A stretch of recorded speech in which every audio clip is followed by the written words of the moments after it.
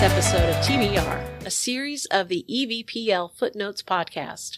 For those who haven't heard, TBR stands for To Be Read, that pile of books sitting on your nightstand, your bookshelf, or your dining room table just waiting to be read.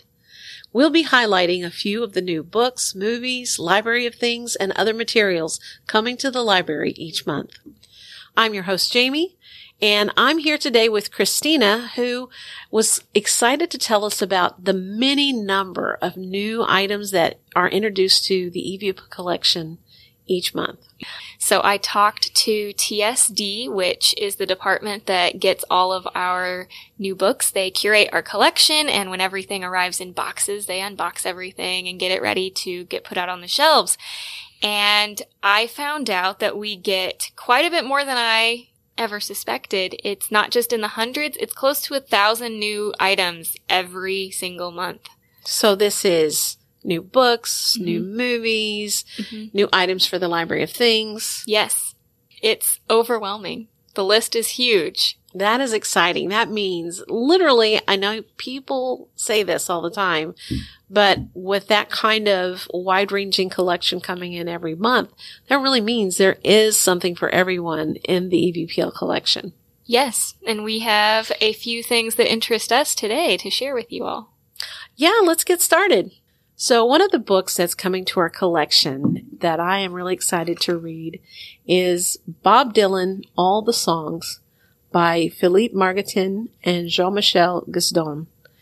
I don't speak French, so that's the best I can do.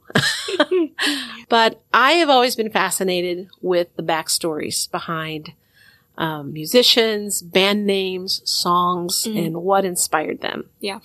An example, not a Bob Dylan example, but an example is the very well-known song by James Taylor called Fire and Rain.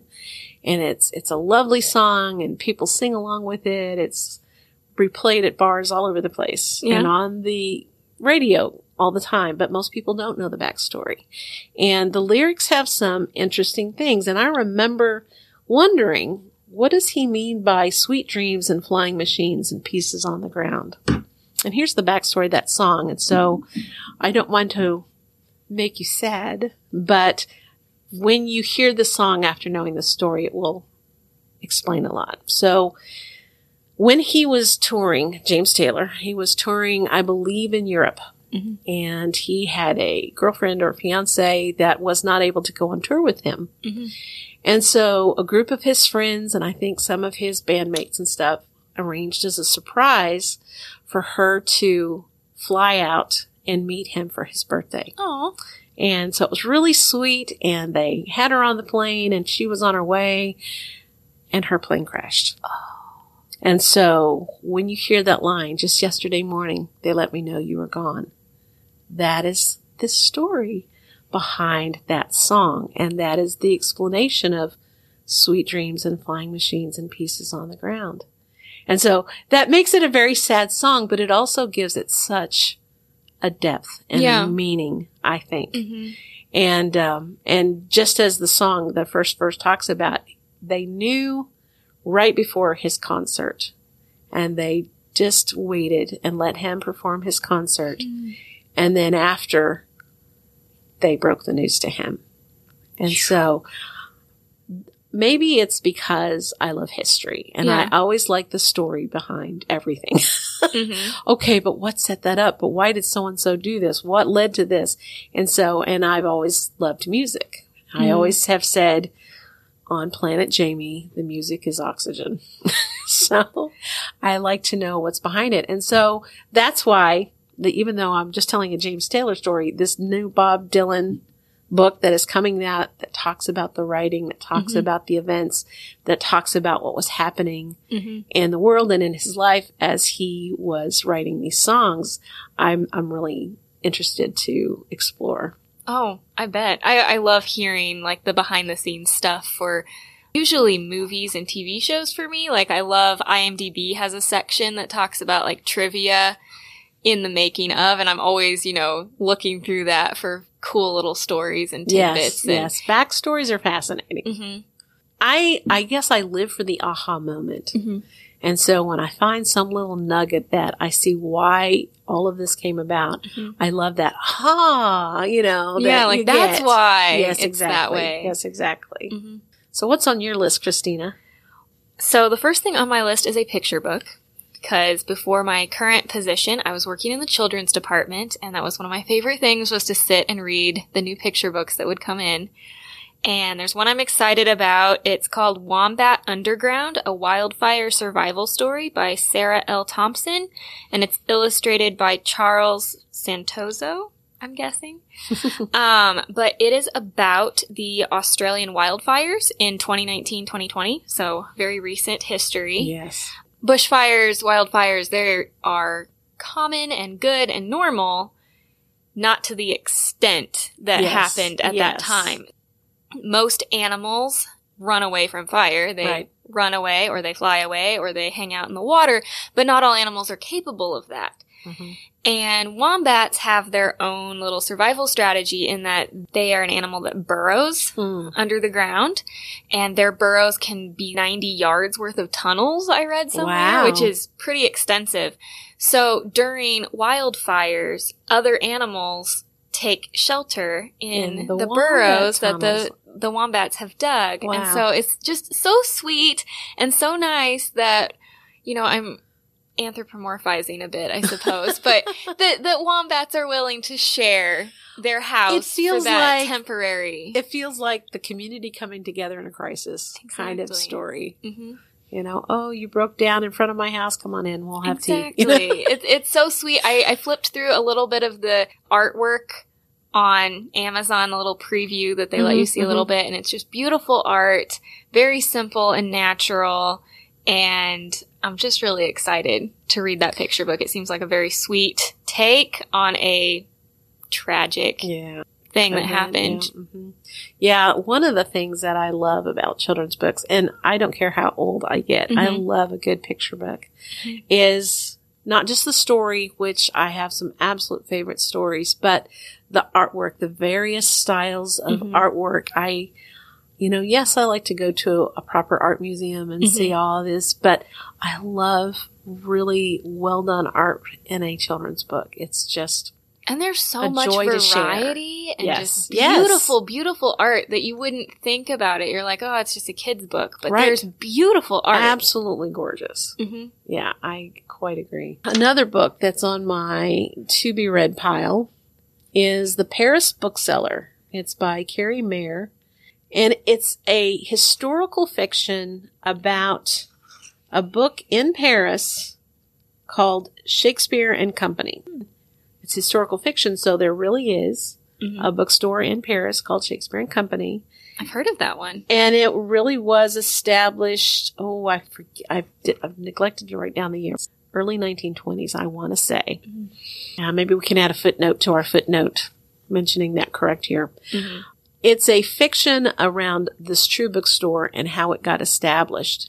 And I love, as I said earlier, I love history. And so historical fiction, I like a good history that's written like a narrative, that you can follow like a story and just kind of engage with the people involved. Yeah. But I also love historical fiction because it has all the accurate elements of history. But when you add those characters whose thoughts that you're getting to see and those feelings you're getting to feel with them, it feels like kind of walking in that moment of history. It just brings it to life. Exactly. It's exactly what it does. And so I love the idea of reading a book that would put me in Paris at that time in history and all the things that were happening in that time of history. And I like any book that's going to involve a bookstore anyway. So, fair. So you've got me interested. Yeah, I definitely have it on my I'm going to be reading this soon list. I also have a historical fiction on my list. I'm also a history person. This one is called Small World, and it's by Jonathan Evison. And it is an epic that takes place over a good chunk of U.S. history, starting with the Gold Rush and the Transcontinental Railroad. It says that it is entertaining while focusing on like the big questions of life. Mm. So, I mean, it's a hefty novel. It's like close to 500 pages. Whoa. So So not weekend reading. No, it sounds like it's pretty hefty in both in volume and then, you know, it's covering almost 200 years of Wow. U.S. history. So I am very excited. That sounds exactly like the kind of thing that will be worth reading. It will take Yes. a lot of work. Yes. It's not a beach read, but It'll definitely be a pace yourself kind of reading. it'll be like me spending 2 months slogging through, but enjoying it. Yes. No, I get that. I like a good substantive read. Mm-hmm. I also like fast reads. I'm a believer in a well-rounded reading diet. Same. From candy to a hearty meal, depending on what you're in the mood for and things like that. But I could see myself enjoying something like that. I really do like the really well-written historical narratives, even the ones that are utterly nonfiction, Yes. you know, because there's just this engagement that happens with feeling like you were like at least standing on the street corner watching this happen. It really brings more life into history when you can picture it in your head. And Yes. it's not just Yes. empty names and dates and Exactly. stuff on a page. I always felt like people who only experience history and names and dates didn't experience history at all. No, not at all. And so I've had history teachers that really just woke up. I haven't had coffee yet. My love of history. Mm-hmm. And I remember one particular history teacher when I was in middle school. Her name was Mrs. Green. And she would tell history stories that literally had me thinking in my brain, and then what happened?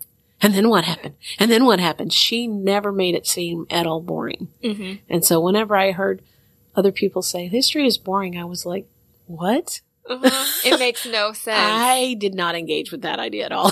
It's just as good as any Hollywood movie out there. There's Yes. so many absolutely. amazing stories. Absolutely. All right. You have another I book do. to share? I have a book for anyone who watched the inauguration. You got to see the youth poet laureate named Amanda Gorman, and she's released a new book of poetry called Call Us What We Carry. And because I've gotten to read some of her poetry, I'm impressed with her poetry. I am impressed with what a eloquent poet she is at such a young age. Mm-hmm. I think she was 17 at the Oh, time wow. of the inauguration. I could be incorrect, but I know she's quite young. Mm-hmm. Maybe 19. And so I'm really eager to read her next book of poems, which has just landed in the EVPL collection. So it's going to be on my hold list very, very soon. Nice. Do you read a lot of poetry?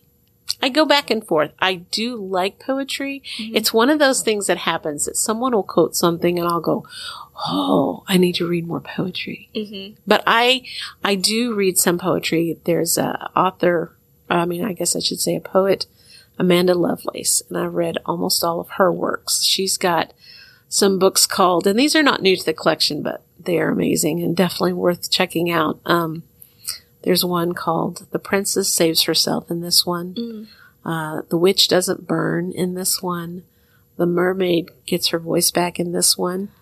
There's one called Break Your Glass Slippers. I think I've heard of that series. And she's written others, but those are the ones that immediately come to mind. And I love her poetry, but I kind of am all over the place in all of my reading. It's really kind of all over the place. I'm very eclectic in my taste. I like a little of everything. I completely understand. I read based on my personal whims Yes. all the time. Yes. Mm-hmm. Yes. Sometimes I can't read 2 books the same right after another. And then sometimes I am in a mood for nothing but murder mysteries or nothing but historical fiction or whatever it is at that moment. So, but it's been really helpful when I am functioning in the role as a reader's advisor to have read, there's definitely genres that I know less about, and I have the tools as a library staff member to still find those elements that help someone find a book that they like in a genre I'm less familiar with. But reading so widely has made me often know at least where to start. You know, when they'll throw out a question, I'll go, oh, I know a good author for that. Mm-hmm. And that just gets the ball rolling. And so I love seeing people's eyes light up when I hand them a book, when they were like, I don't know what to do. And I hand them a book and kind of give them and I love seeing the eyes light up when they're like, oh, this is it. That's what I want.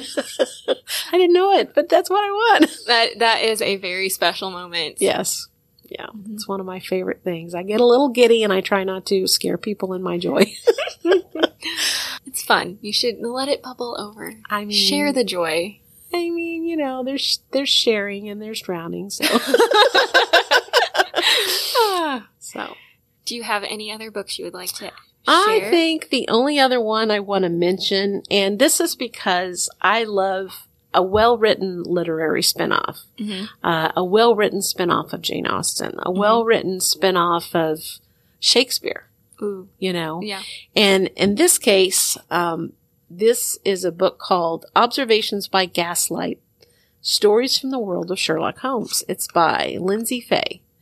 And I love, you know, I've read a lot of those classics, Sherlock Holmes and Jane Austen and the others. And so when someone does a really good job of, you know, setting that same atmosphere, and I've read spin-off books by, not by Jane Austen, but Jane Austen style books that the voice of that author very well mimicked Jane Austen's writing style. And it was rich and it was beautiful. And so I like a good spin-off as long as it's well done. And so something Sherlock Holmes, which I love, I do like the murder mysteries. And I like the ones that have, you know, the old and eloquent language sometimes. I also like the newer stuff, but it's one of the things that I really enjoy. So when I saw this pop up on the coming soon, Observations by Gaslight as Sherlock Holmes, I was like, yeah, I think that's one we're going to need to sit with.